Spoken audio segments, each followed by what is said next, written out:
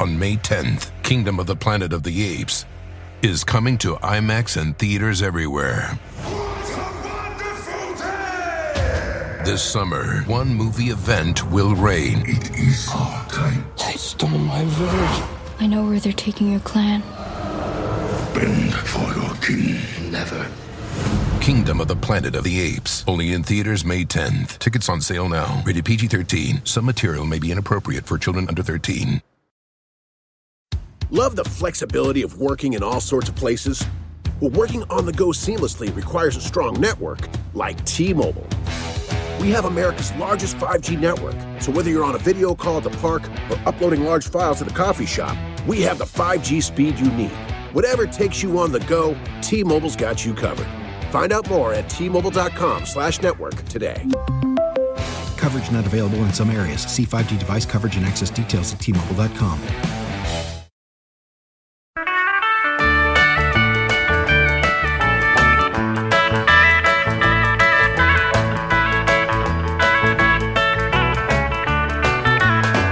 Hey, we're ready, everyone. We're ready to do a podcast. Andy Richter here. You're listening to the 3 Questions with Andy Richter.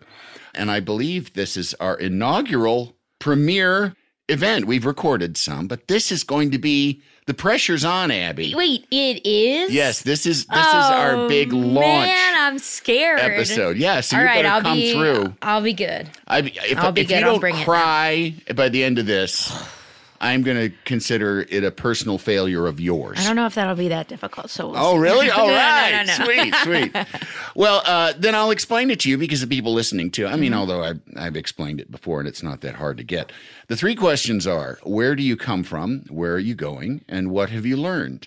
And we have about an hour to go through it. Well, anyway, thank you so much. And Abby Jacobson is here. How about that? From Broad City. And you have a book out, right? You just did the audiobook? I did. Yeah, the paperback comes out in the end of October because that's like what happens, I guess. It's like and a it's year called? later. It's called I Might Regret This. Oh, right. I knew that. And I should know these things. I don't regret it. You don't regret the book out, at all? Nope. So the title is a lie. It is a lie, but when I wrote it, I wasn't. guess that is true. It's a conditional truth. Yes. So what's that about? It is about a couple years ago, I was really heartbroken. And I was in this spot where I was really devastated. And Like a lover broke your heart. Yes. And it was a moment where had been a couple months and I was like realizing I was such a workaholic. And Broad City, I broke up and I was devastated and we were shooting season 4. Yeah. And I was like, I would go home and be like a different person. Yeah. But while it actually was great to be distracted by the show. Right. You have to perform. Yes. And then we edited and Alana and I sit in the edit every day. And then it was like, this was ending. And I was like, fuck, this is ending. I'm going to just be devastated. Like, what am I going to do for this hiatus? And so I was like, I know what I'll do. I'll sell a book and I'll pitch this book about this road trip because I had to be out here for work. I had like 3 weeks in quotes off. And I was like, I got to create a project and I have no idea what exactly it'll be, but I'm going to pitch this book and it's the only way I'll take a vacation. And I ended up, going back. I went by myself for 3 weeks. Drove? Yeah. I drove. And the book is sort of divided into chapters and it's like how I was feeling. And it's about work and me. And it was with a woman and I only dated men. That's a big part. A woman broke your heart. Yeah. But I had only dated men and it was like, so that was like a big you were used to men stepping on your heart. Yeah. That's what I was used to probably stepping on their hearts. Damn. Now, I imagine when you set out to write the book, there wasn't an aspect of, I'll show her, I'll write a book about her. No, and it's not even Did about... any of it get to that, though? Because that would be fantastic. No, it wasn't about her. I don't need you. Look at me, driving across the country, writing a book. Well, hit the road, sister. I wish some of the book was about like that, but it's more like it's not making me look incredible. It's not about like how many people I fucked on the road. Right. Because I didn't like do anything really triumphant on the road. So it was mostly Did you feel pressure too? Like, oh shit, I was like, here we go. Yeah. But then I was like, this is scary. Yeah. Like I was like, what am I going to go to like a bar in the middle of West Texas by myself? Yeah, no. Absolutely. So it was like a real internal journey. Yeah. And that's what I was kind of trying to get Yeah. to. And Wait, also- can I say, oh, go ahead. No, you go ahead. Well, I wanted to say something real quick before I forget, because there was this short story that I was in college that I loved, and I think I just loved it because of the title. Uh-huh. And I went to art school and I did this piece about it.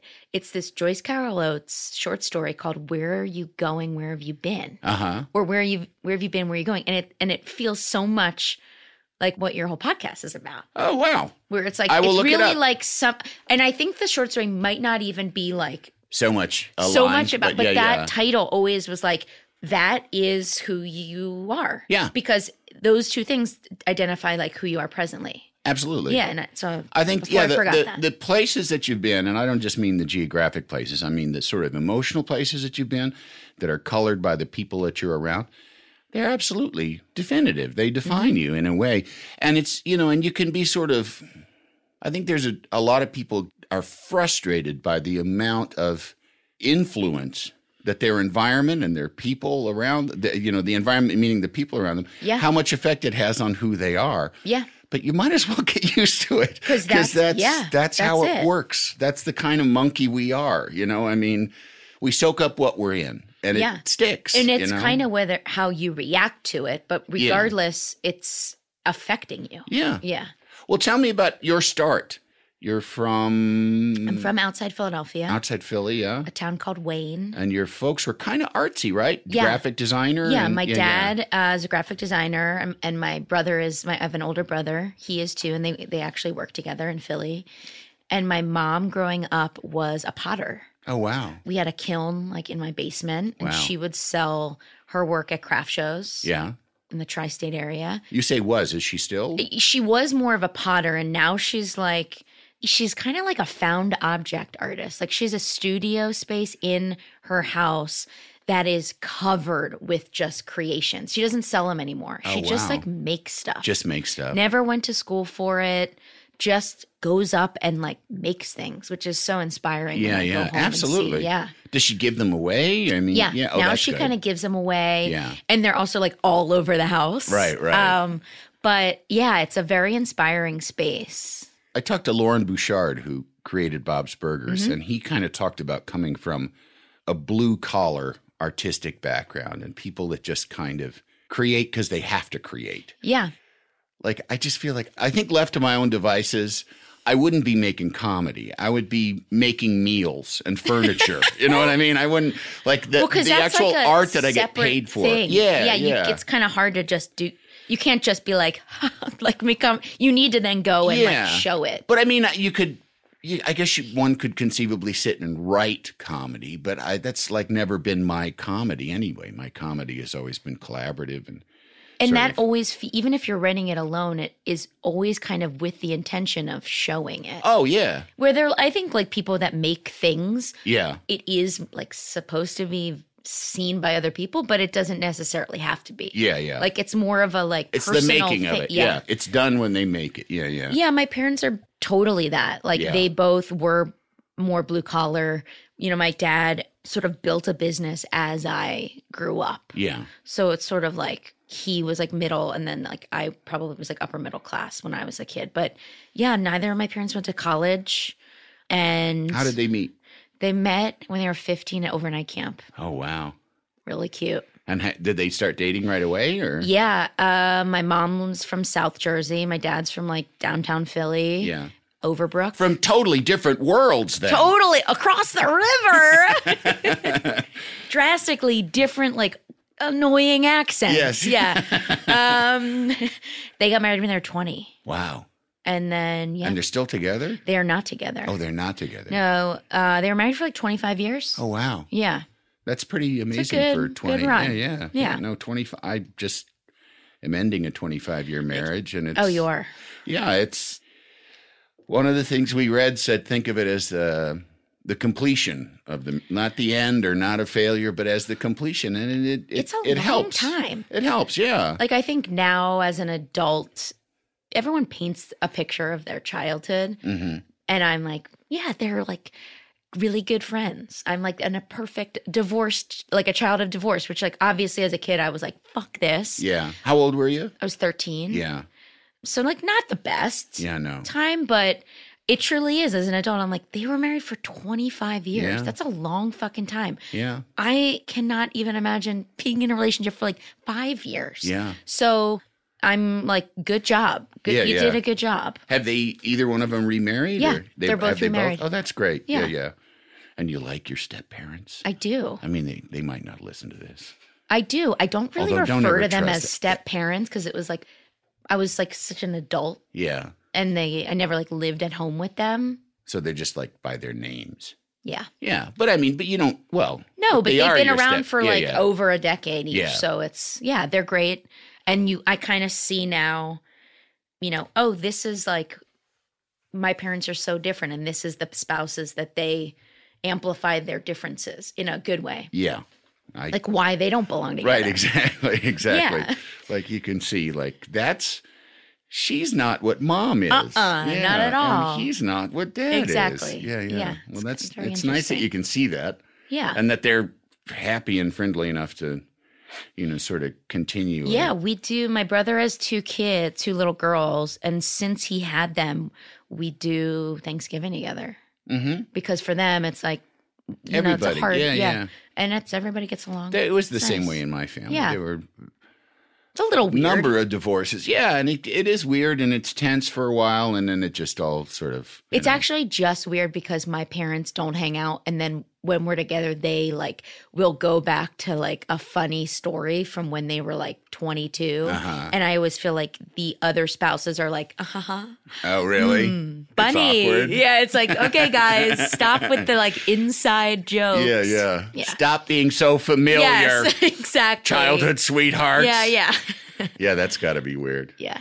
So what kind of kid were you? Were you a creative kid? Were you an artistic kid? I mean, I was, yeah. So my parents, it was like kind of like a maker household. Like I always got art supplies as Yeah. gifts. Yeah. So I drew all the time. Yeah.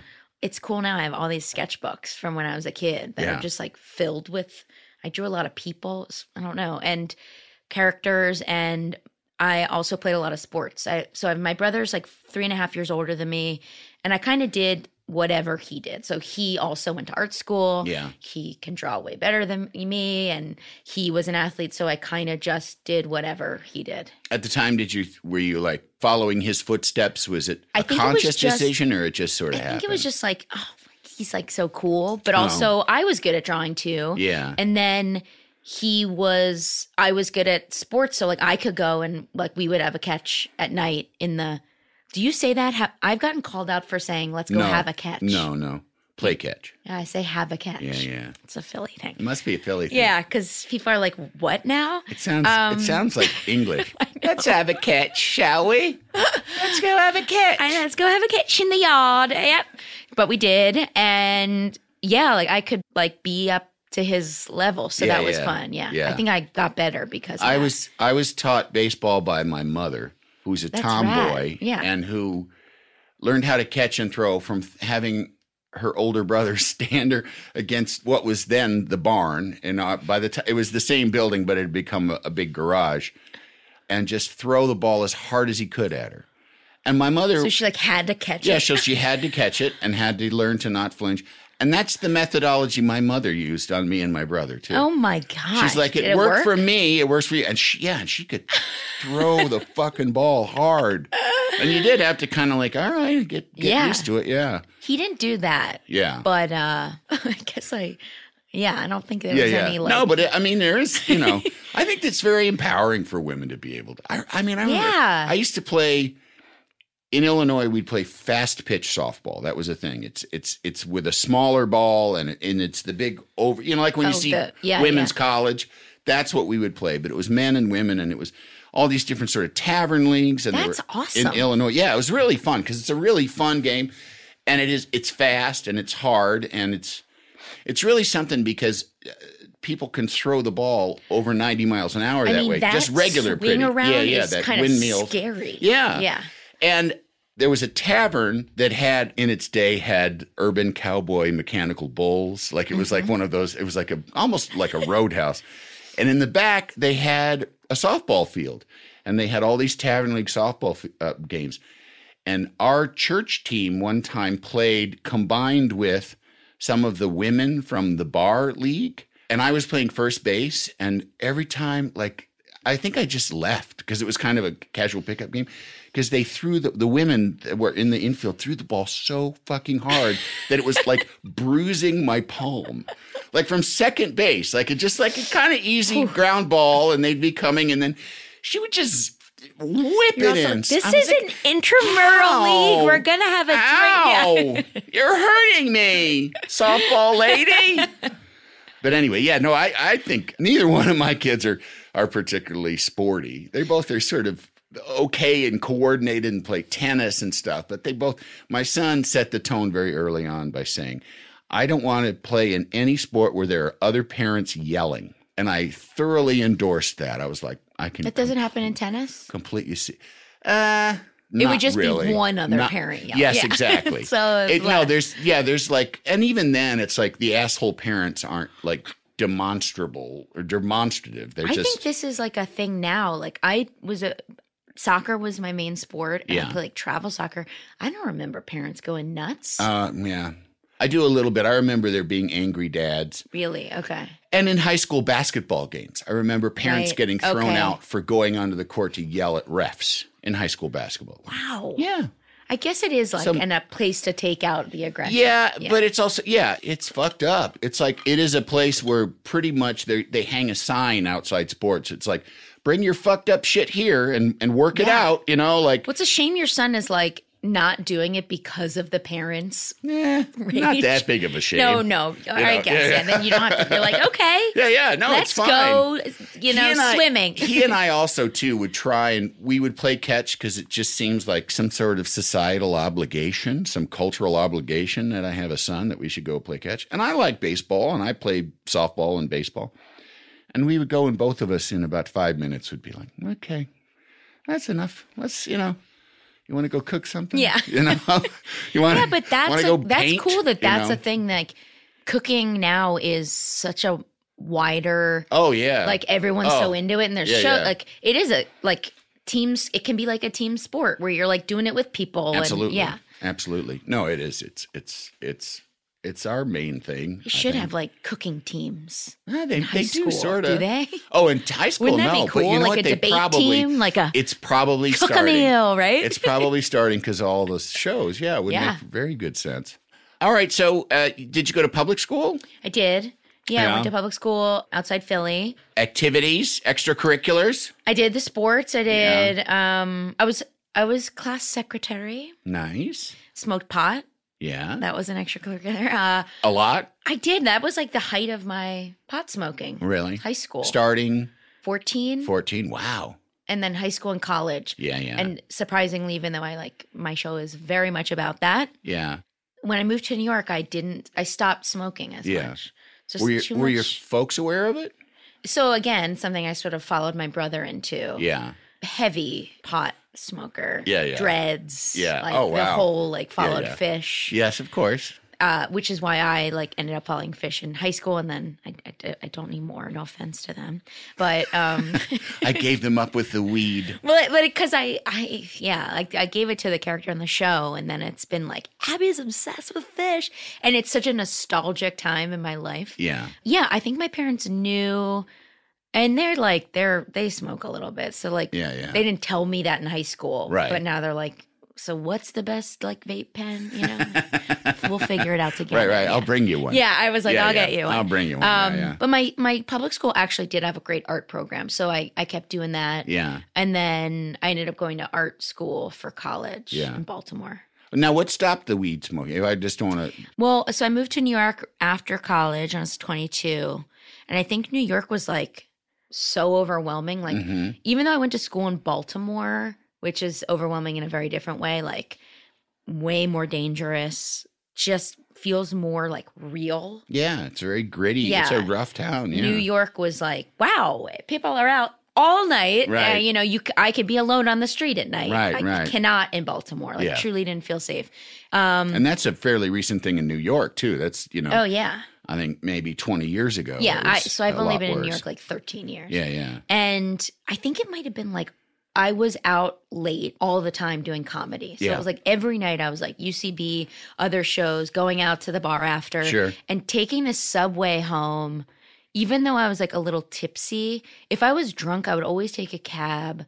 But being high, I was just, there were so many other people that seemed to like affect me. And I didn't like being high when like anyone else could like come into my world.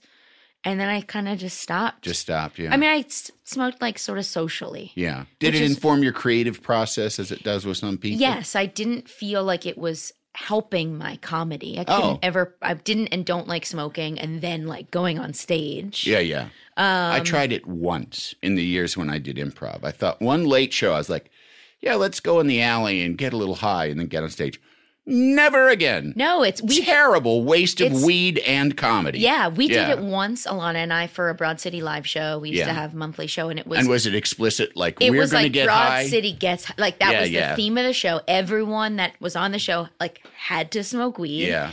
And it was like a shit show. Yeah. We were like, it is like an hour-long show. We're like so quiet. Yeah. You know, like it wasn't as funny as we was like. You didn't care about entertaining. 'cause No, you we just got were like feeling so high. yeah. Yeah. Yeah, I don't know. And I think also my anxiety, I didn't ever think I had anxiety, maybe until New York. Yeah. Also, like things start to get like really real. Yeah. Like Well, me having also a you were job in being college you were being isn't a grown the same up. as Yeah. me having a job I hate in the real world. Yes. You know? So Yes. there was like just bigger things to, I don't No, know. being a grown up tends to have anxiety that Yes, comes along yes. with it. Yeah, yeah.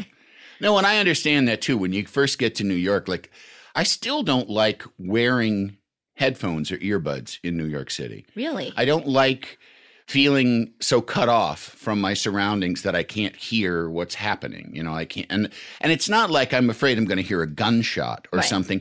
It's just, it feels like walking around, but just looking at your feet. Right. You know, like You are cutting yourself yeah, off you from the know, city. there's all kinds of other stuff going on, but you're purposely not doing it. And so like I say, I still very rarely wear them I do though. Now all that the you say- time. Not all the time. Like I walk a lot when I'm like stuck Yeah. on something. I call it wolfing around because I think that's what Virginia Woolf did. You know, and I'm like, I'm gonna go wolf around. Right, right. And so when I'm doing that, I'll usually try not to listen to anything. Yeah. And then I have like some playlists where I'm like, I'll just put this like Yo-Yo Ma on Right. and like walk and like look up. It'll inspire me. Yeah. So it's not something that will like I'll like a podcast is different if I'm trying to like come up with an idea. That's Yeah. not the best. Yeah, yeah. But you are right. It does. It closes you off Yeah. so much. So when you went to college in Baltimore too? It's called Maryland Institute College of Art. Uh-huh. MICA, Bachelor of Fine Arts. Yeah. I did painting and drawing, and I minored in video. Yeah. And in high school, like I kind of knew I wanted to perform. Mhm. I would do in middle school. I would do coffee talk a lot. Yeah. which is like sure. Linda Richmond. Yeah, yeah. I was always doing characters, but my parents and no one I had ever met in my life had done this. Like Yeah, had done yeah, comedy or like writing or performing. So I was like, that's not a thing one Yeah, can do. yeah. So I'll go to art school, which I know I can do, and everyone Right. in my family does. Yeah. And that I'm just felt completely reinforced by Yeah. this choice is reinforced by my surroundings. yeah. exactly. Even though I was like, that's a hard life too, unless I'm going to be a graphic designer. Right, kind right. Of.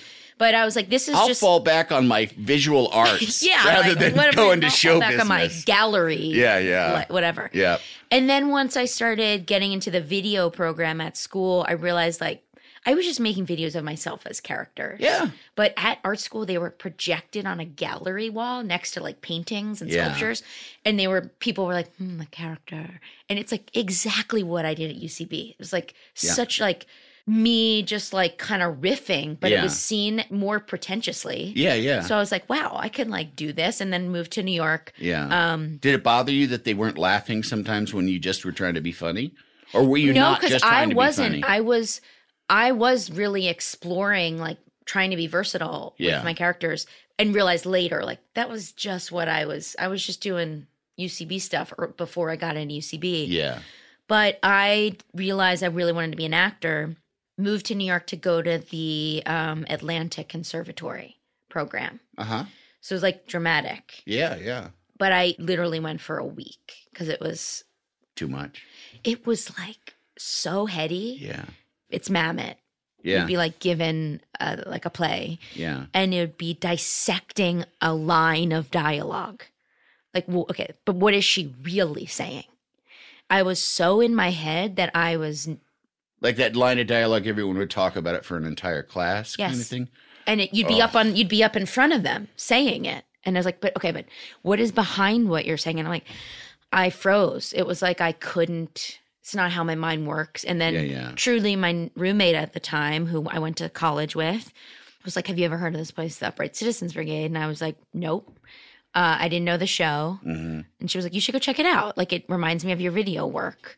And I went by myself one night. I don't know what I saw, but I was like, I don't know what the fuck they're doing, but like, I want to do that. Yeah, yeah. That is how my mind works. Yeah.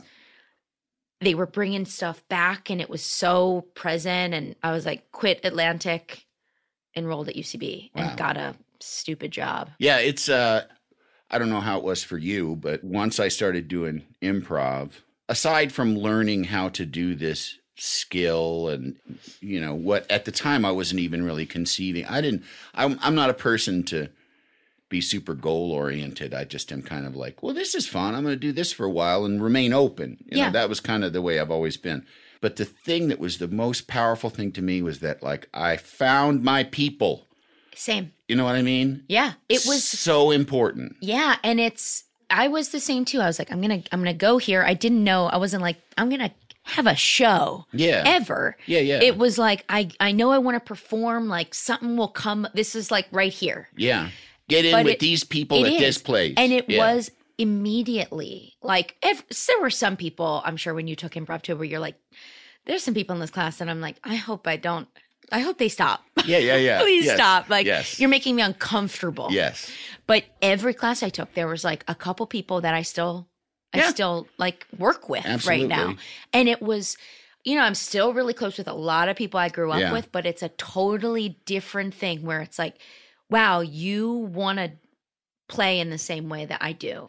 It's like we could hang out forever. Yeah. For me, it was coming from a small town, getting to be about a senior in high school and being just crazy fucking miserable and not really quite knowing what it was. And I mean, I knew I was depressed and my home had been somewhat dysfunctional and stuff, but I did not know why I was having such a hard time feeling any connection to anybody around me. I went to University of Illinois for 2 years and kind of just did liberal arts and sciences and started to do some like photography and an acting class, which there again, I just was like, what does this have to do with make-believe, with making make-believe? It felt formulaic. Yes. Yeah. And it felt like those kind of classes to me, and I didn't do that. Like, that's what you're talking about at the Atlantic that's like crazy dissection of something that I really don't know how that makes you a better actor.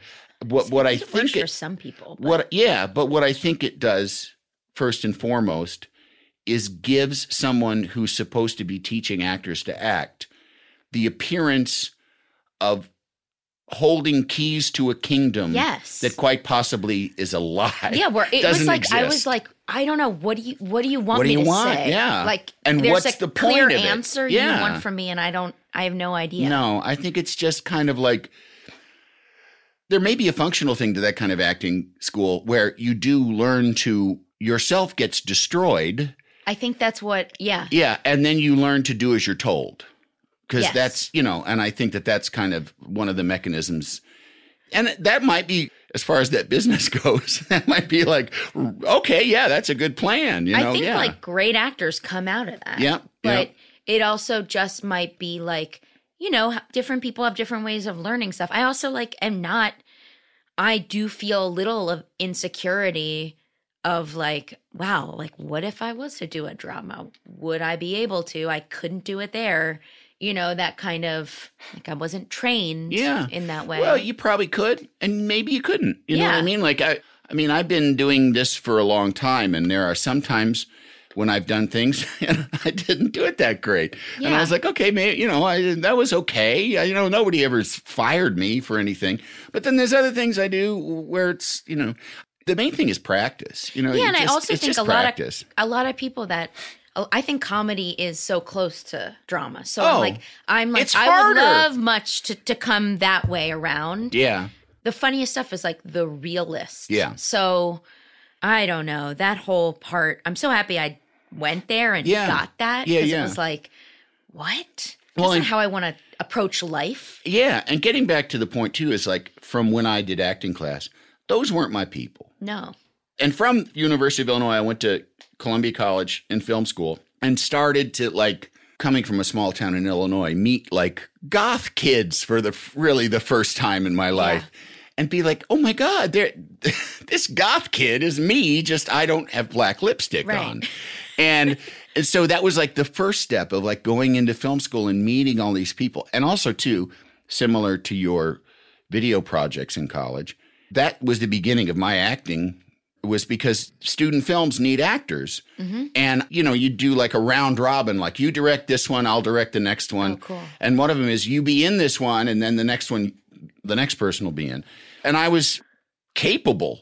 I would be in student films, and after there'd be screenings, 2 or 3 people would come up to me afterwards and say, I'm doing a very thankless 16-hour shoot at a forest preserve and, Homewood Flossmoor, would you come and do it? And I would do it. So I did a ton of student films, and that's where I started to learn film acting, but intuitively, just because I had to do it over and over. And then after I got out and I was working in film production, that's when I started with the Improv Olympic. And it really was, when you find your people, you are 80% of the way towards fulfilling your life. Truly. I mean, that 20% is a lot. You got a whole lifetime to fill that up. But once you find your group and your crowd, it makes such a difference, and it helps you know who you are. You can bounce off of those people, and they can inform you ways that you can be better versions of yourself. And I feel bad for people that don't have a crowd, that don't have a tribe of some kind. And I also feel like that tribe is even now in the industry, you're in my tribe. Yeah. It's people that did that before me are in the tribe. Yeah. And then people, I don't know, that are at UCB now, I'm like, right. Well, Gonna we're eventually, in the same tribe. Yeah, absolutely. Whether I never even meet you. Yeah. I'm like, that's all this understandable connection or something. We're even all just knowing there's all these people that get me. Yeah. We're all the same kind of weirdo that we're drawn to this specific place. Yes.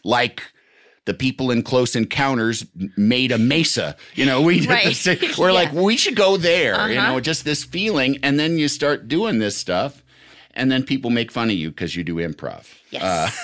And rightfully so at this point, yes. too.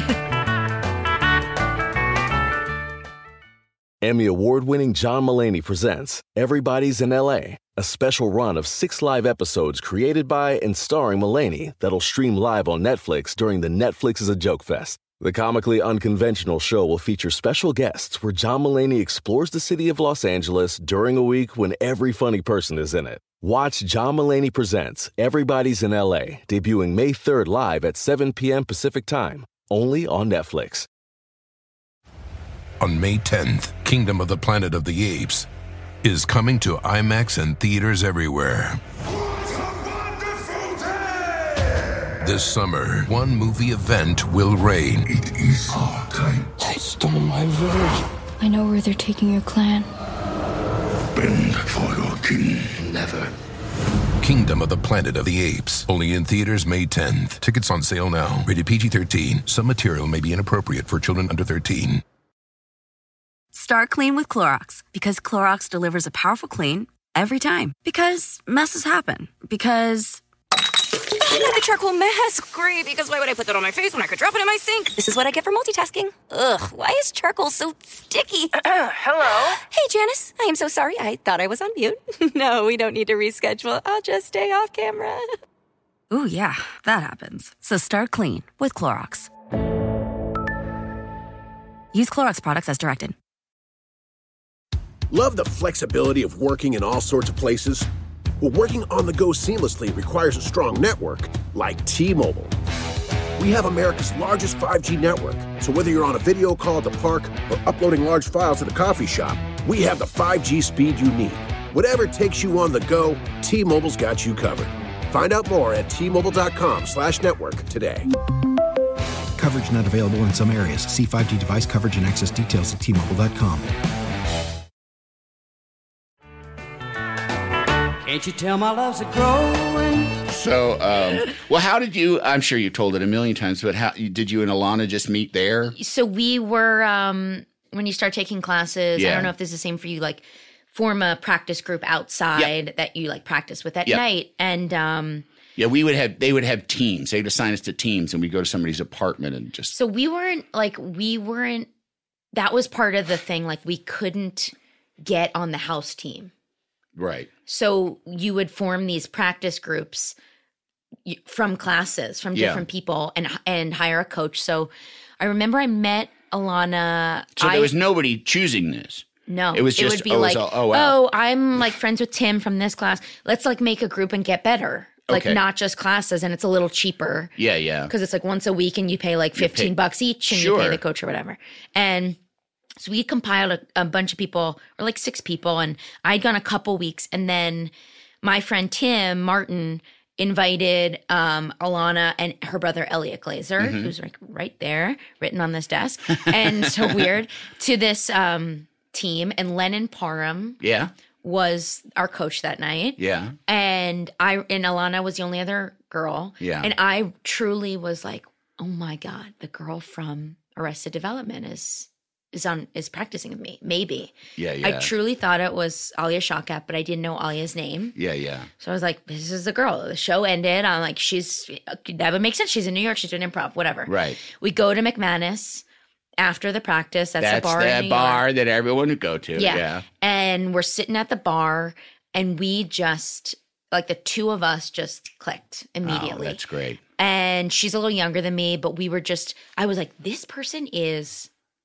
unlike anyone else I've ever met. And have you met Alana? Yeah, you met Alana. Yeah, I have. Yeah, yeah. I mean, I don't know her very well, but I have met her. She's like vibrant in this way, and so immediately, and so like outspoken about what she feels that, and we were just like hitting it off. And she was like, I'm from Long Island. And I was like, oh, 2 of my best friends are from Long Island from college. And she was like, I'm from Smithtown. And I was like, they're from Smithtown. That's weird. I said their names. She was like, I know them. And I was like, you're not the girl from Arrested Development, because I would know that they. Yeah. So then I was like, it's not her. And then. But did you say that to her? Did you ever tell her? No, I thought you were. I did later. I did later. Yeah. And we ended up having like last week Alia Shawkat on the show as someone Alana hooks up with and doesn't realize until later that she's like in love with herself because they look exactly like. But that was like a full circle for me. Yeah, yeah. But and then we performed in this improv team for 2 years called Secret Promise Circle. Yeah. Like most improv teams names, they're terrible. Right. And then still while trying to get on a UCB house team or a sketch team or auditioning for terrible commercials, we could like never get anything. Right. Because I think we are that type that like we just gotta make the thing. We're not like the castable thing unless we show we can do the thing. And so we were like, what if like we wrote a thing about this dynamic, because it is hilarious. I was such a straight man to her at the time, and that's what we do in the show, and it became a little less of that. Yeah. But we made a web series called Broad City, 2 years, made 35 episodes, and got to a point where we were like, let's try and pitch this as a show, which is insane. Yeah. And we asked Amy Poehler to be in the last episode of the web series. Yeah. And she was like such a delight. Yeah. We shot with her for an hour. That's what she is, yeah. We're all the same height. We were like, let's literally running around the West Village with her.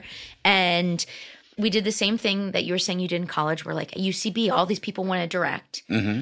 And so 35 episodes, we had like 15 different directors. Yeah. We had so many actors from the community come in and out. How did you pay for it? I'm just, the nuts and bolts things are interesting to me. It was such a cheap, like we would pay the directors $100. Yeah.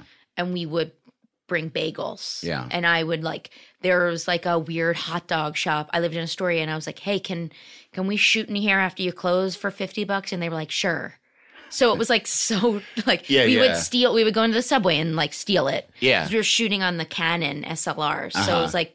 And did you rent that? Did somebody buy it? Most of the directors already had it. Yeah. It was sort of like, do you have the thing? We need someone that has equipment. Right. And then it was like then you giving can them, direct. It was like truly, it was like people that did it ended up like one of them was Dan Opsel, who was Fallon's director forever. Wow. Yeah. Paul Briganti, who was SNL's director now forever, and like all these people that ended up like doing that, and which is so cool now. And so when the director of that last one, TJ Misny, sent us back the finale, which we had spent more money on, that Amy was in, we sent it to her and we were like, this is crazy, but like, we're going to LA. We're going to try and pitch this for TV. Like, would you ever want to EP it with us?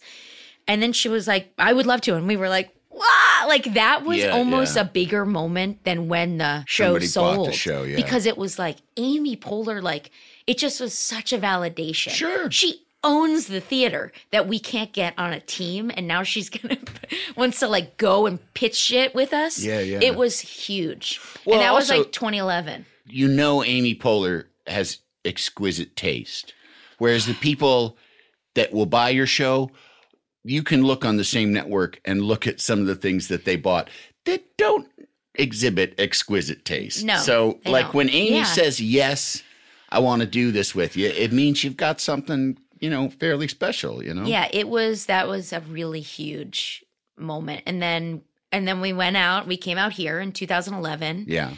And then we were like, just as we had planned, but now Amy was with us. And we're in all these meetings with Amy. And like, we had cut this reel together and all this stuff. And then we developed, FX bought it. Yeah. We developed there for a year. And then they passed on it. And then we brought it to Comedy Central and they got it. Yeah. They like got it Yeah. and let us run with it. Yeah. I mean, and it exploded.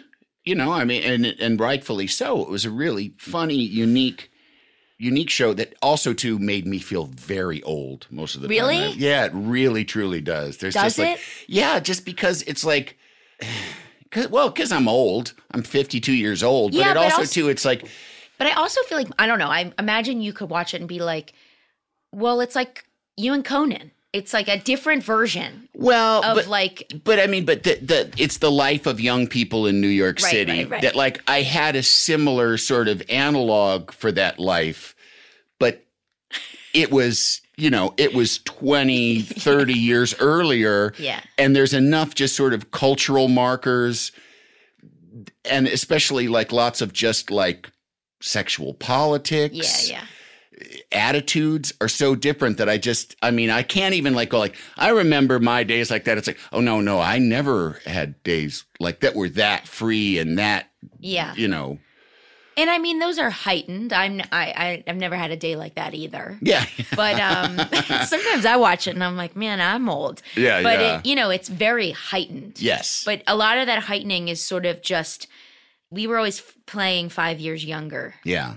than we really are. Cagey, good, show business. You gotta start Well, early. it's because we I'm did 17. the web series. Yeah. Because the web series we've been doing the web series for 2 years. Yeah. And so like when the show aired, season 1 aired, I was 30. And so it was like, it's really about your 20s. Yeah, so yeah. I was like already starting like, it was about that you felt like. Yeah. So if you got like a big check for your 20s, what that felt like, Right. we were trying to like amplify that kind of stuff. Did that show, especially the success of it, I mean, I imagine it has to have changed you. And in what way do you think it did? I mean, I don't know, maybe it didn't change you, but I mean it could, I think it couldn't have not. yeah.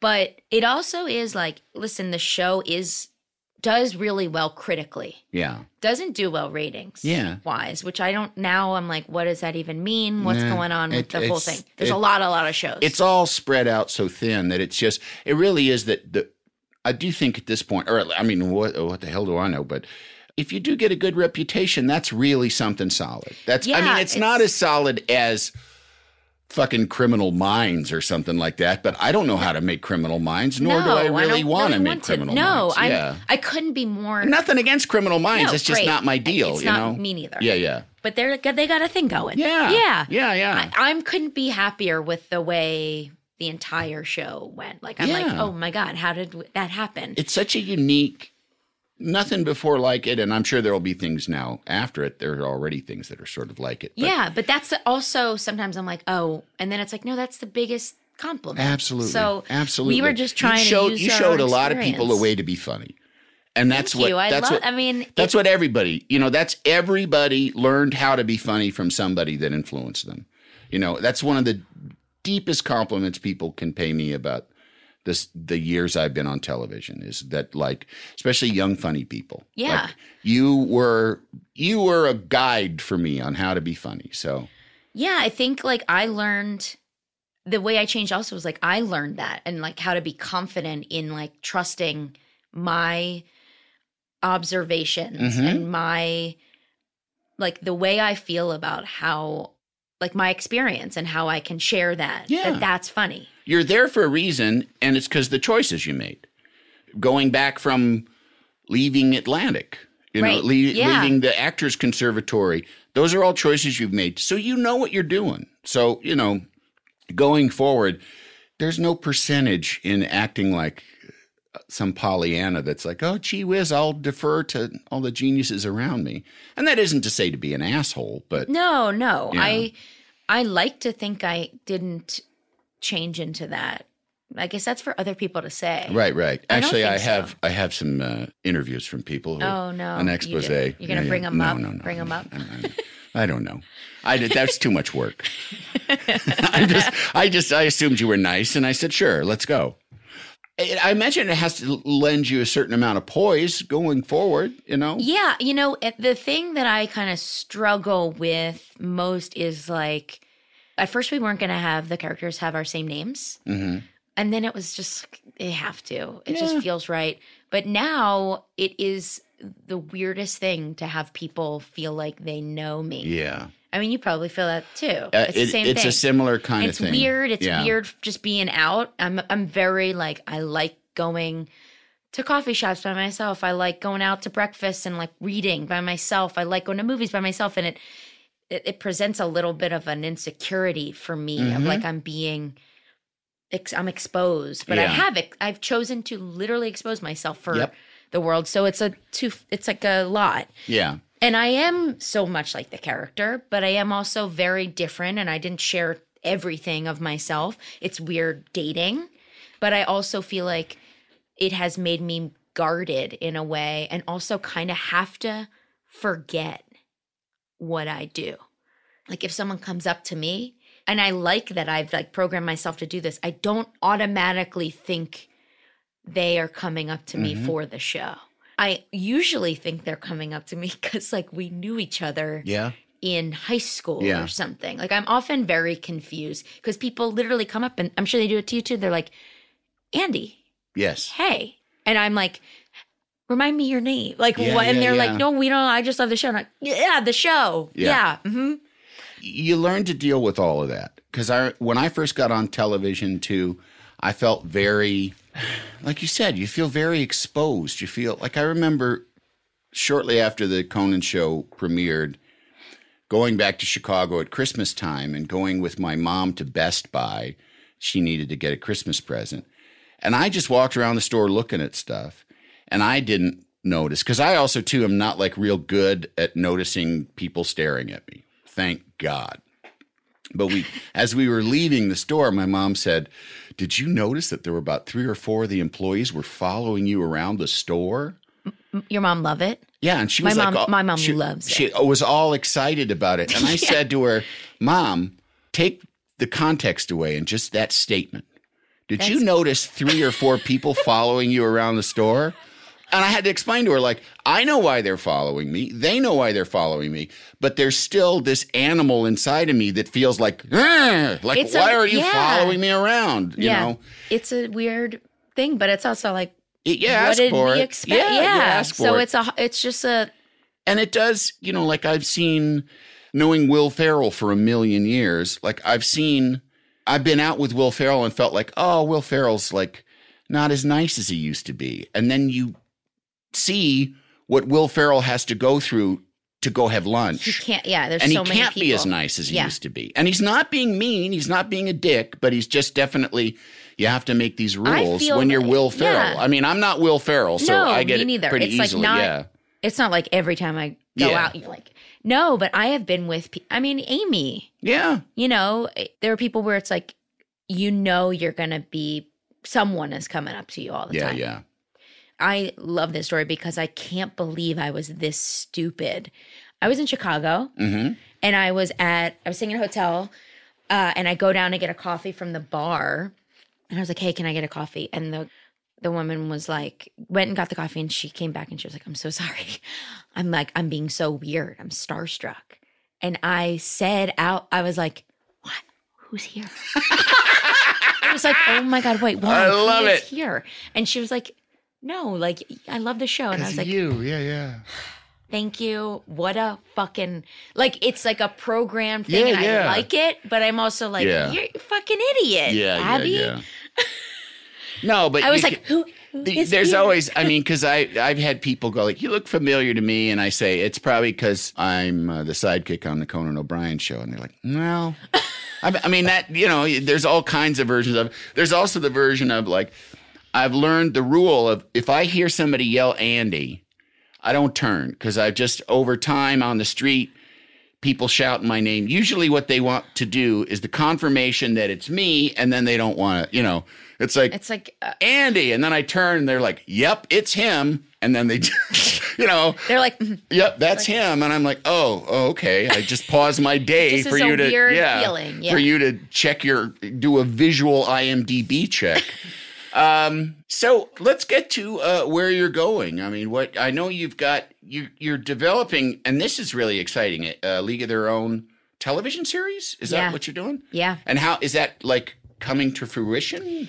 Yeah. So it's been like kind of it's been a while, but I think we're now at like about to make a pilot stage. Wow, that's great. Which is how do you really scary. How do you like get the rights to something like that? So how does little old you go? I wasn't the one. So Will Graham, who like sure ran Mozart in the Jungle for a while. He's like written on a bunch of shows and did Onion News Network years ago. He is a friend of mine and came to me and asked me if I wanted to do it, and I was like, yeah. Who would say no to that? But I also, I love that movie. As a kid, I love that movie. I love it now. It holds up. Yeah, it's a great movie. In certain ways. Yeah. But I was like, I don't think I'm interested in making like ensemble white woman show. Straight white woman show, which is that version of that movie, what that is. And he was like, me neither. And, the more research we did for the League, which was so cool. It's with Amazon. And they gave us money to really research the League. And we met a player who was like 95 and walks with a cane that's a baseball bat. Oh, wow. It's like 60 or 70% of the women in the League were gay. And that's like no one in the movie's gay. Yeah. Like Rosie O'Donnell isn't even gay in the movie. Yeah. And it's like that's the 90s version. Yep. Of that. Yeah. Also, Black women were not allowed to try out, and Cuban women were on the team and were whitewashed. There's a lot of like very interesting things that were not discussed about the League. Right. Also, like it was just, if we're still dealing with sexism and all that stuff now, I mean, like they dealt with it a little bit, but I'm like, they had to wear skirts. It was like very like male gazy. Yeah. And that there's so much that is relevant to right now that we want to discuss on the TV version. So it's almost as if I get really nervous because I'm like, people are going to think that we're like going to be like, woking it up. It is a little bit, but I'm more nervous that people are going to be like, here we go, Tom Hanks. And it's not that. It's almost like, so Penny Marshall there's like a 30-minute documentary about the League. And she watched that and she was like, I want to make a movie version. She got writers and that was her version. Yeah. And their version of watching this doc. And it's almost like Will and I and the other collaborators watch this doc, and this is our present day version. Yeah. So it's more of a dark comedy, but it is really dealing with, maybe I'm like doing this a lot more now as someone realizing their sexuality. And this takes place in the 40s. And this was like a talk about finding your own tribe. Mm-hmm. A lot of these women, like, they went to this league, found their tribe, and then had to go home and then got married to men. Yeah. It's like this crazy Yeah. little capsule that existed. Yeah. And they still, like, they still had to, like, sort of hide that, but not amongst each other. Right. And then there's a bunch of books and docs also about this. There's a bunch of African-American women who were not allowed to try out for this league and ended up playing with men in the male Negro leagues and the male barnstorming leagues, which is like, that's super crazy. Even more of a, when we learned that, it was like, that's the story. You know, I'm like, am I even allowed to tell the main thing? But it is, we're following a white woman coming into the league. Yeah. And we're seeing that time period and what it was like to not be heterosexual. Mm-hmm. And we're following a black woman going to the league and finding out what it was like to be That's a black great. woman. Yeah, and 'cause it's like, that's what we need to be seeing. I was going to say, like, how do you crack the problem of an exclusionary league? How do you make that inclusive? And I was wondering. I mean, it's fucking hard. We're not changing Yeah. We can't change history. Yeah, because I was thinking, like, do you want to change history into, like, a few black women got to play just so you can do, you know? No, it's not that. That's been, like, the hardest part of this is telling that story right and accurate. And I'm also like, it's a comedy. What the fuck? Am I? There's a lot. It's got to be funny. It's got to be funny. But also, it has to be. I hate when you watch something that is sugarcoating a thing that we are still fucking dealing with. Yeah. It's like, no, this is still so relevant now. Yeah. And like, I'm writing from a white perspective, which is obviously my own, and I'm writing from a black perspective. And there are also black people writing for that too. But I'm also like, man, we have to figure out how to tell that story. Yeah. Which has not been told. Yeah. The others have. Yeah. So I'm excited and very nervous. Yeah. Well, you're also tackling something that I think is one of the hardest things, and we just talked about a second ago, which is to do something important that's a comedy. Because if you do short shrift to either one, like if you kind of like downplay the sort of more positive sort of sociological aspects of it, it's going to seem cheap and shitty. And if you don't make it funny, it's not going to be fun. It's a fine line. People come to a comedy because they want to have fun. And if it just ends up being I think educational? I think it's like a weird, like I can't really find another show with the tone we're trying to find, which is like, there's going to be really funny moments. Yeah. And I think that I'm like kind of relying on myself being in it to be like, okay, I can figure that out. Yeah. But you're dealing with such heavy issues. Mm-hmm. Like, we're dealing with bigotry and racism. Yeah. And like, that's not very funny. Mm-mm. But within those communities, they're experiencing life the same way we are. So like, there's funny things happening to them. Absolutely. It's not like the 40s, no one was like laughing at anything. Right. So it's a dark comedy. Yeah. And I'm used to more of a slapstick comedy. So I have to really figure out how to adjust. Yeah. All right. Well, we're getting near the end here. Now's the big philosophical wrap up. I mean, has all of this gone? I mean, you're young, but you've had like really wonderful success and a very particular kind of success in that much of it is on your own terms. Yeah. I think I'm pretty lucky that way. Yeah. I mean, do you feel like you're fully able to sort of, are you the kind of person that can fully appreciate that? Or is there still kind of like anxiety that you need to do more? I think I'm in a moment right now where even though I'm doing other projects, they're not like happening yet. Yeah. So, and the show just ended. Yeah. And I'm doing stuff. Yeah. Like to prepare all the things, but it feels very like I'm in this in-between zone. Mm-hmm. So I'm sort of both of those things where I'm like, wow, like to look back 5 years ago or like 8 years ago, I'm just like, this is incredible what's happened. And I really try to constantly remind myself how lucky and rare that journey has been. Yeah. But I also am constantly like, but how I got there was being this like workaholic. So I'm like, the anxiety is always looming of like, well, I got to do this and this and this. I'm not doing enough and this. And I do also have to remind myself like on my own terms, like this industry, and I'm in LA a lot more now, which I think makes you just be in the industry more, whether like New York, I felt very kind of outside of it in a good way. Show business is one of many industries in New York. Yeah. It's the industry. It's the industry here. And so I feel like, I'm like, well, where do I fit in? What should I do? And it's like, wait, I got here by making something myself, like not myself, but like with ourselves. Right. And I'm like, I gotta keep that. I want to, like, if anything, like that should be my priority. Anything else that comes, lovely. But I think as long as I sort of keep my head down and I'm like, I can make these things happen. Lately, I've been like, I think that should be my mentality. Yeah.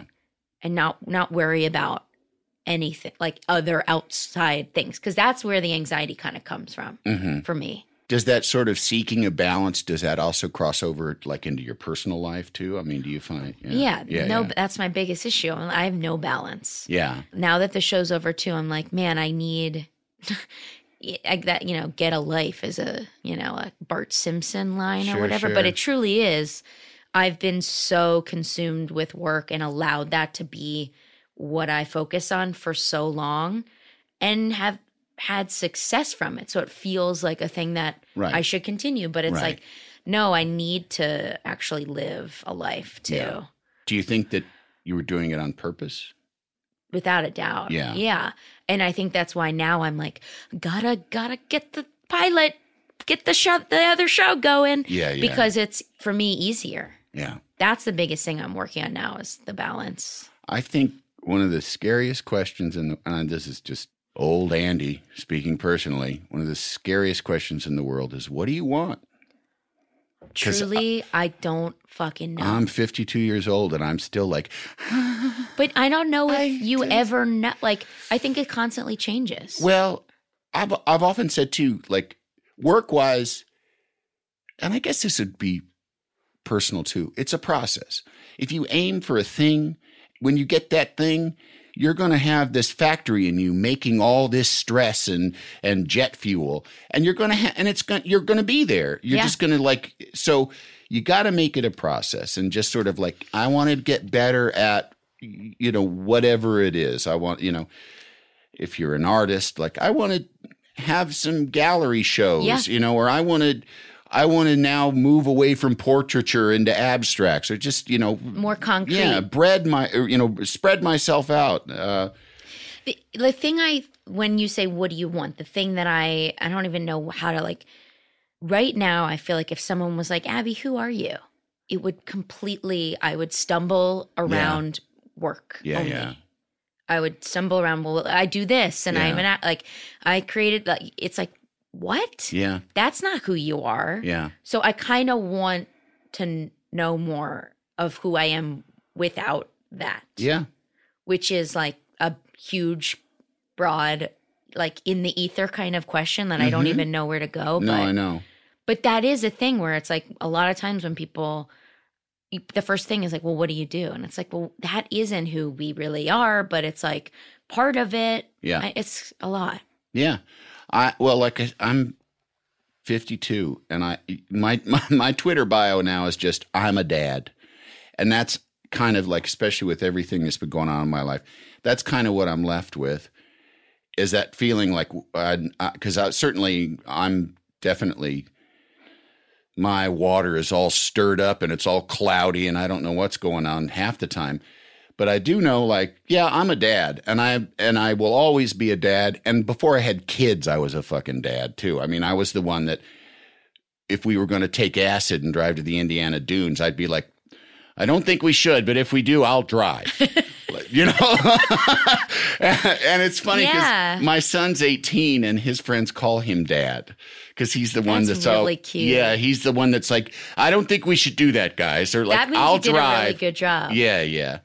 But so I am a dad, but I also look at the shortcomings of calling myself that because I'm defining myself by my children. Through other people. Yeah, through someone else. And by and you know, and sort of like living in reaction to their existence. And so it's like, right, as because much they would as- never be like, I'm a son. Yeah. Even though that will always be true. And I mean, and in one sense, I feel very proud to say I'm a dad, and I feel very good about it, and it's the most important work I'll ever do. But I also do feel like I'm putting a lot on them by like defining my existence. But it them, also like you know? you can look at it like the fact that you are choosing that as your definition says all the characteristics of being a dad. Yeah. Like why you would make that your priority. Yeah. That means you're caring and thoughtful and like all those things are in that description. Yes. So there's not a lot of ways where you can kind of like sum up. Like a shitty dad would never be like, I'm a dad. You know what I mean? Well, actually, maybe they would, but it wouldn't be like the one thing. Maybe nobody it would be the buy first it. Thing. Nobody Yeah. would buy it. But yeah, it's you do have to kind of figure out who you are separate from other things. It's really hard. I think it's like one of those Zen conundrums that you're just supposed to work on for the rest of your life and never actually figure out, you know? Yeah, but like, let's say you were born somewhere else. All right. You would be someone totally different because of the surroundings. that's so like true. you are right. I think you are right. Yeah. That does matter. Yeah. Like if you were in a natural disaster, Yeah. you're forever different. Yeah. But That's you still have the core of who you are. But like you're changed. Yeah.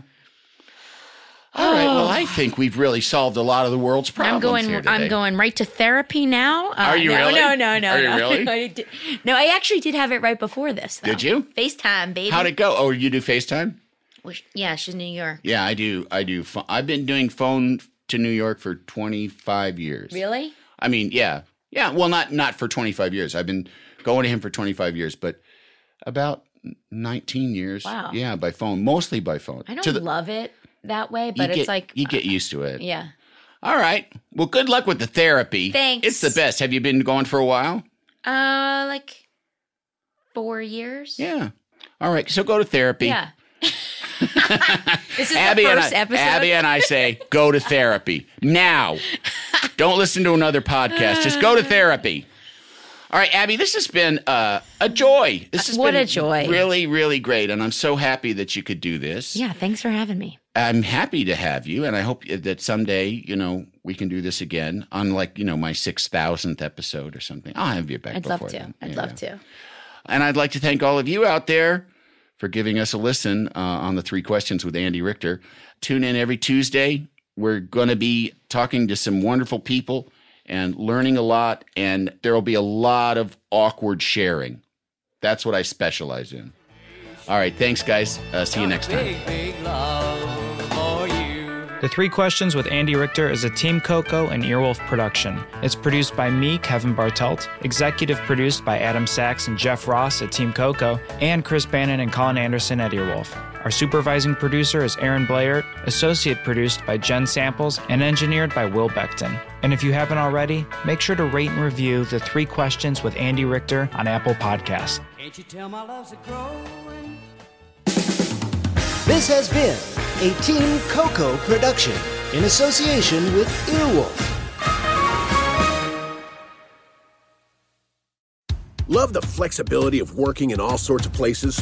Well, working on the go seamlessly requires a strong network like T-Mobile. We have America's largest 5G network, so whether you're on a video call at the park or uploading large files at the coffee shop, we have the 5G speed you need.